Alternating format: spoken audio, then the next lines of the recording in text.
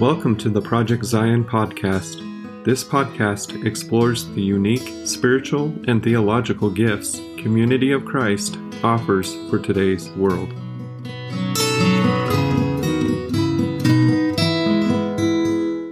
Welcome to Coffee to Go. Here we center ourselves in the scriptures, the seasons, and the holy days of the Christian tradition.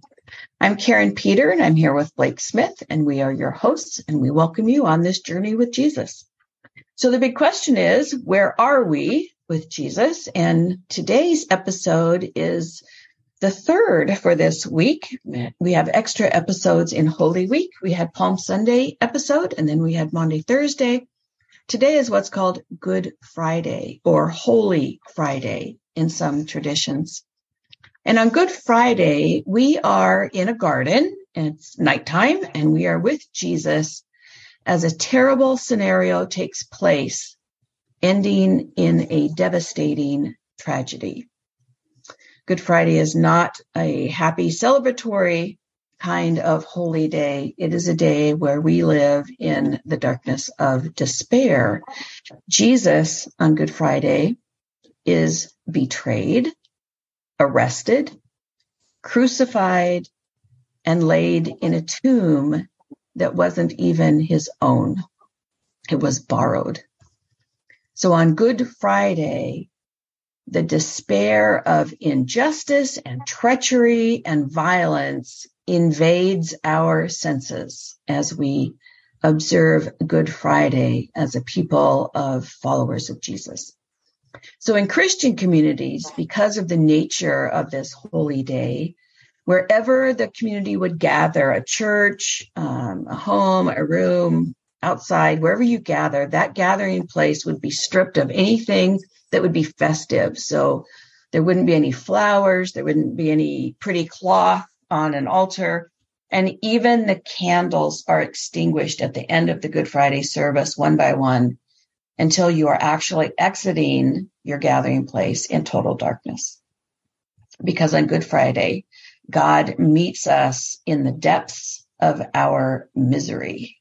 So let's hear the scripture and find out why. What is happening to Jesus, with Jesus, in the scriptures on Good Friday? Blake? Yeah, Karen, our scripture today comes from John chapter 18, and it runs from the first verse through 1942. I'm not going to take the time to read the whole scripture. You've mentioned some of the pieces that are really key to leading up to the crucifixion, and I would just go over a couple of those things again. So we're in the Garden of Gethsemane, obviously. Jesus has already predicted at the Last Supper that one of his disciples will betray him, and sure enough, they get to the Garden of Gethsemane, and Judas shows up with some soldiers to arrest Jesus. Peter, being Peter, has a bit of a rash reaction, pulls out his sword and cuts off the ear of a slave, which Jesus puts back and tells him to put his sword away too, because this is what Jesus expected. This needed to come. He even asked Peter, "Am I not to drink the cup that the Father has given me?" So he's fully on board. Jesus is then taken, he's arrested, he's taken to the chief priests, and he's kind of passed back and forth between the chief priests and Pilate. They trying to decide who's going to do what. The chief priests take Jesus to Pilate and say, "Here, crucify him." Pilate says, "Why don't you do it?" They say, "We can't do it." You know, he's claiming to be a Messiah. He's trying to take your position. They really egging on Pilate, I think, to get him to respond negatively. And Pilate is pushing back. So there's some of that back and forth. In the meantime, we have the scene with Peter standing by the charcoal fire and denying Jesus 3 times, which has also been predicted. So when we get to this point, Jesus is beginning to be really just abused. As you said, this is not a pretty passage. It is real life. And so the soldiers are beating him. They put a crown of thorns on his head. They have taken his clothing, and they are teasing him and mocking him and spitting on him. And Pilate, again, tries on several occasions to kind of wash his hands of it. He didn't really want to have a part of that. He tried to get the chief priest to do the work. And then he turns to the crowd and tries to to let them give Jesus a way out. And they all say, crucify him. And so that's where we get to this particular part of the story that I want to share. And that is beginning with the 19th chapter and the 16th verse. Then he handed him over to them to be crucified. So they took Jesus, and carrying the cross by himself, he went out to what is called the place of the skull, which is in Hebrew is called Golgotha. There they crucified him with two others, one on either side, with Jesus between them. Pilate also had an inscription written and put on the cross. It read, Jesus of Nazareth, the King of the Jews. When the soldiers had crucified Jesus, they took his clothes and divided them into 4 parts, one for each soldier. They also took his tunic. Now the tunic was seamless, woven in one piece from the top. So they said to one another, let us not tear it, but cast lots for it to see who will get it. This was to fulfill what the scripture says.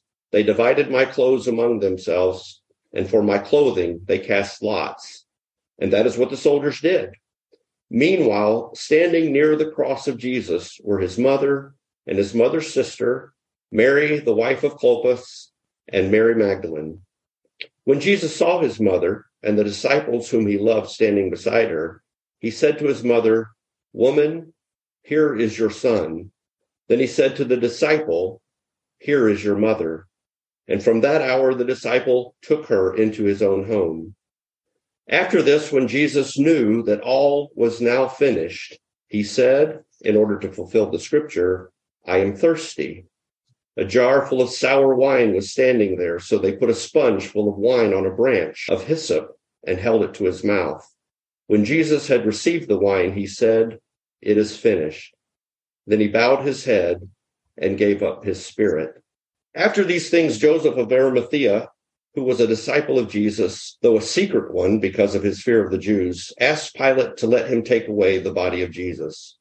Pilate gave him permission, so he came and removed his body. Nicodemus, who had at first come to Jesus by night, also came, bringing a mixture of myrrh and aloes, weighing about 100 pounds. They took the body of Jesus and wrapped it with the spices in linen cloths, according to the burial custom of the Jews. Now there was a garden in the place where he was crucified, and in the garden there was a new tomb in which no one had ever been laid. And so, because it was the Jewish day of preparation, and the tomb was nearby, they laid Jesus there.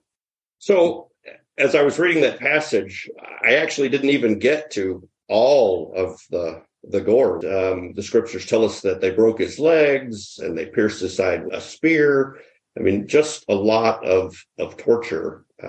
In that tradition, they couldn't leave the crosses up for the Passover, and they didn't want to let him just hang there, or they couldn't take him down until he was dead. So they pushed the envelope and made it even worse. And imagine, I can't help but think about his mother standing there watching this, and it's these women who had loved him and followed him and had been disciples and leaders in some ways in those days. This is a story, like you said, that is just full of greed and betrayal and anger and fear and lament and death and burial. It is not the ray of hope Christian message that we often portray. We can't get to that hope and light without recognizing and acknowledging the darkness. These experiences of Good Friday are similar to what folks experience every day in their lives as well. After every school shooting, every military invasion, every video of racially charged beatings, which just don't seem to stop, and every climate disaster, we experience Good Friday. And that's just a few examples. We live in a world where this chaos and anger and death exists. And we have to find a way to have hope in the midst of that. But we don't find hope by denying it. We have to acknowledge it. But then we have to decide, how do we process this darkness as individuals and as a community? And how do we lament together? We often want to avoid conflict, avoid dirty things, bad things, negative things, things that cause division. But if we don't ever address them, they don't just go away. So how might we experience this this week, Karen, in a way that would be helpful for us as we prepare for Easter? Well, even as we record this, Blake, there's been another shooting at a university. There's been another beating that has come to light. It just is part of, at least in our Western world, very much a part of the reality in which we live. And sometimes it's frustrating because we don't know what to do.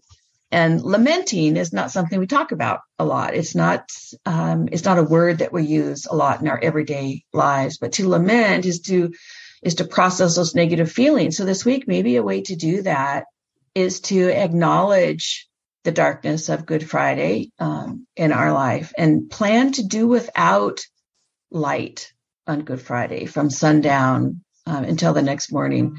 So no lamps on, no flashlights, no computer screens, no phone flashlights, even no candles from sundown on Good Friday until Saturday morning. And go about your evening rituals and your evening tasks in darkness and experience your darkened world as a form of lament. You can even experience the darkening of the world that happened on Good Friday. Light several candles, place them on a table, and read this scripture passage, the whole passage from John 18:1 to 19:42. Or alternatively, in Community of Christ Sings, read the hymn, When Senseless Violence. It's a hymn that laments the reality of violence in our world. And after you read that, extinguish the candles on your table one by one. And when it's dark, just sit in that silence and in that darkness for several minutes and quietly just live in that dark space. Those are some ways that maybe we can experience a little bit of that lamenting of Good Friday on this day. Thanks, Karen. That's really helpful.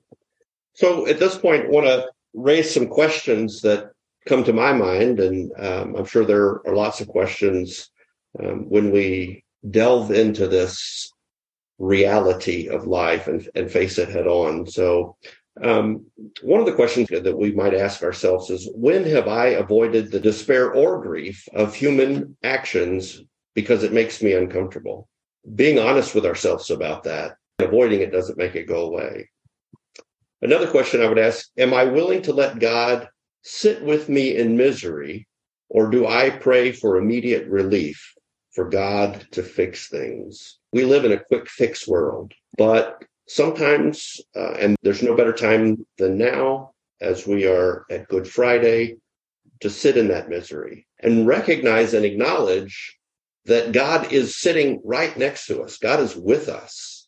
So then finally, another question that I would ask would be, how do my own habits of overconsumption inflict undue darkness on creation? That's a tough one because I'm not ready at least to give up anything that I really enjoy. So that's a tough one. I had the same response, Blake. That's a hard question to really look at, honestly. But we need to do it. Yeah. So I want to close today with a blessing. It's a prayer by Jan Richardson. It comes from paintedprayerbook.com, and it's called A Blessing for the Brokenhearted. Let us agree for now that we will not say the breaking makes us stronger, or that it is better to have this pain than to have done without this love. Let us promise we will not tell ourselves time will heal the wound when every day our waking opens it anew.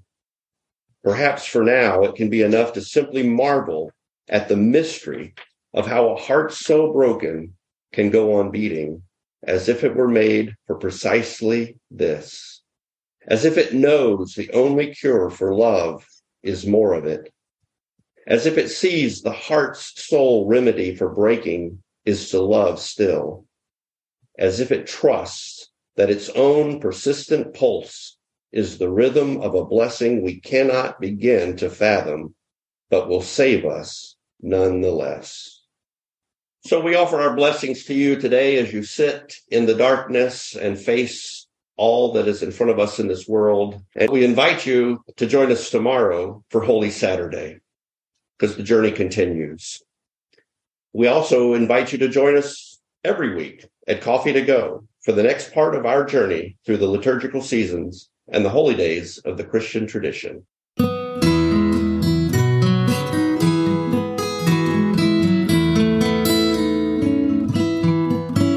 Thanks for listening to Project Zion Podcast. Project Zion Podcast is a ministry of Community of Christ. The views and opinions expressed in this episode are of those speaking and do not necessarily reflect the official policy or position of Community of Christ. The music has been graciously provided by Dave Hines.